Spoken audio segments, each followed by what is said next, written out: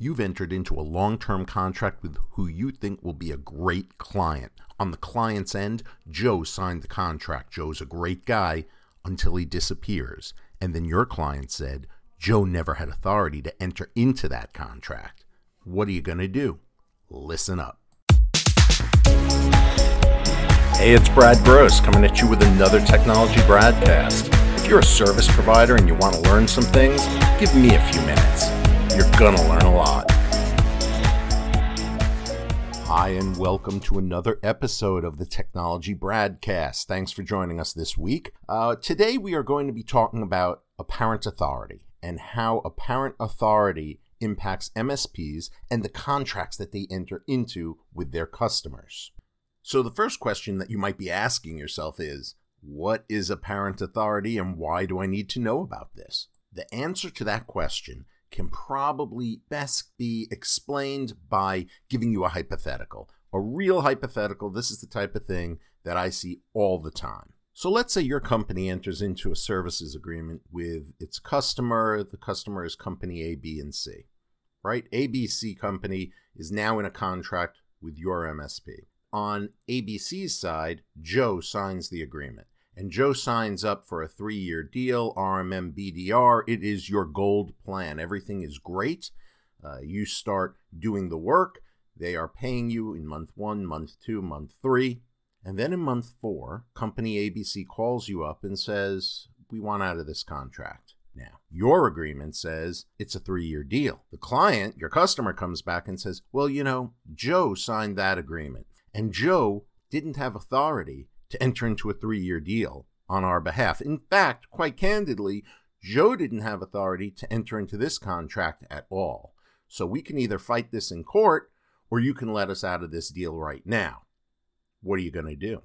So you're looking, at another 33, 32 months that you have ramped up for. Maybe you've entered into some upstream provider licensing or agreements that have you on the hook for another almost 3 years.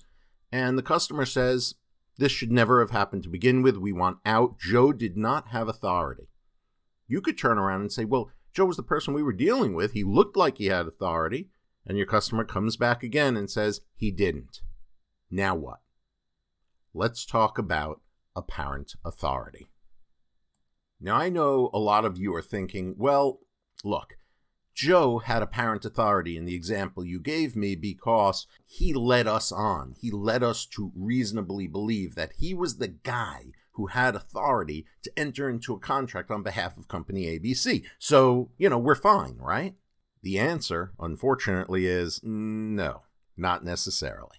You see, apparent authority doesn't arise from the subjective understanding of the person dealing with the agent, with Joe. It doesn't arise just because you subjectively understood or believed that Joe, the agent, was doing the right thing, that Joe actually represented company ABC. Your subjective understanding really means very little in this analysis. So what are we going to look to? I mean, if we can't rely on what Joe told us, and we can't rely on our subjective feelings, then how do we analyze this? And how do we argue that company ABC really should be held to this contract because they really did appear to be bound to this contract? The answer is this. This is my dramatic pause in case you were listening. This is a long pause. Here's the answer. You look to the words and the actions of company ABC itself. You don't just look to what Joe said, because if Joe didn't have authority, well, then Joe can't self-impose authority. If it didn't exist in the first place, well, then he can't be the one to then convey or confirm authority.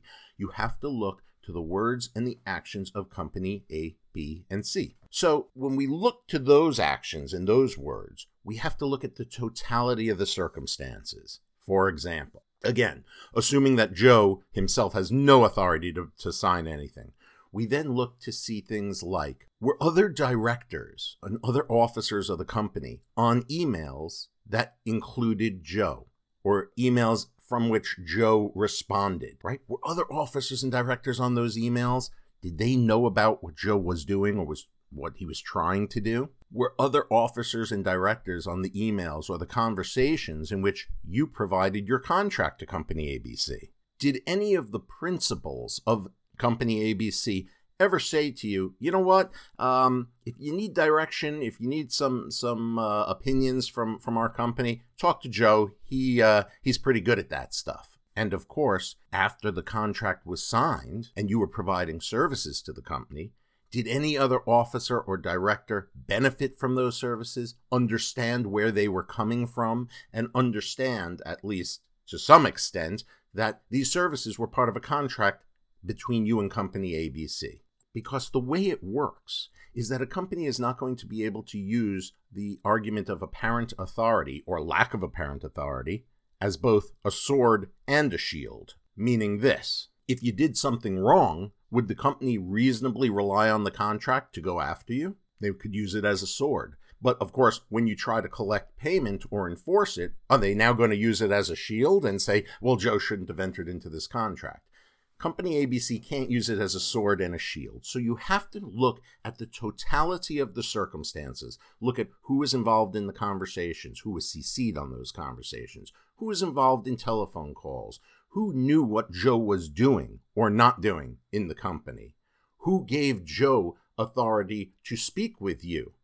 These are the questions that you have to look at. And when you look at that and you look at the totality of the circumstances, that's when you can make a pretty persuasive argument for apparent authority.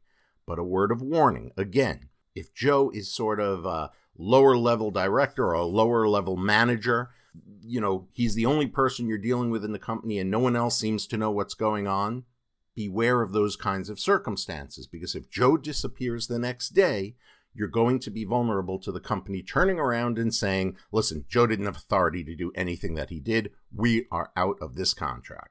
Now, in any contract that I write with regard to managed service providers, I always put something in there about authority to act, authority to acquire directions or guidance from your customer. And that's an important provision to have in your agreement. If it's not in there, if it's not in your agreement, it means I didn't write it and it should be in there.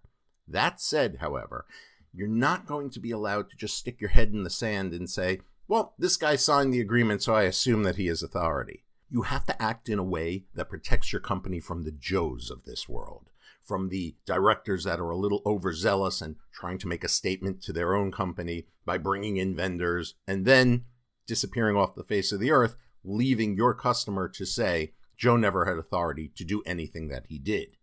So how do you do that? How are you going to protect yourself? I mean, if you can't rely on Joe and you can't rely on what is apparently the authority Joe had, what are you going to do? The answer is involve multiple people in your customer's company in the contract. Make sure at least one, maybe two other people are aware of what's going on. When you send out a proposal, don't just send it to the Joe in that company. Send it to Joe and one or two other directors. Once you start your services, make sure you stay in touch with your customer and make sure you stay in touch with at least one or two other directors of the company so they know what you're doing. Because a company, again, is not going to be allowed to say, well, Joe didn't have authority. We knew about the contract. We benefited from the contract, but we want out of the contract. That's not going to fly. So cover yourself by keeping in touch with one or two other people other than Joe. Obviously, I'm using Joe as an example here, but other than the person who you've been dealing with all along, who signed the agreement, make sure you stay in touch with them. Make sure everyone understands what's going on, and you are going to be largely immune from a customer arguing apparent authority. Okay, that's it for this week. Thank you for joining us for this episode of the Technology Bradcast. I'll see you next time.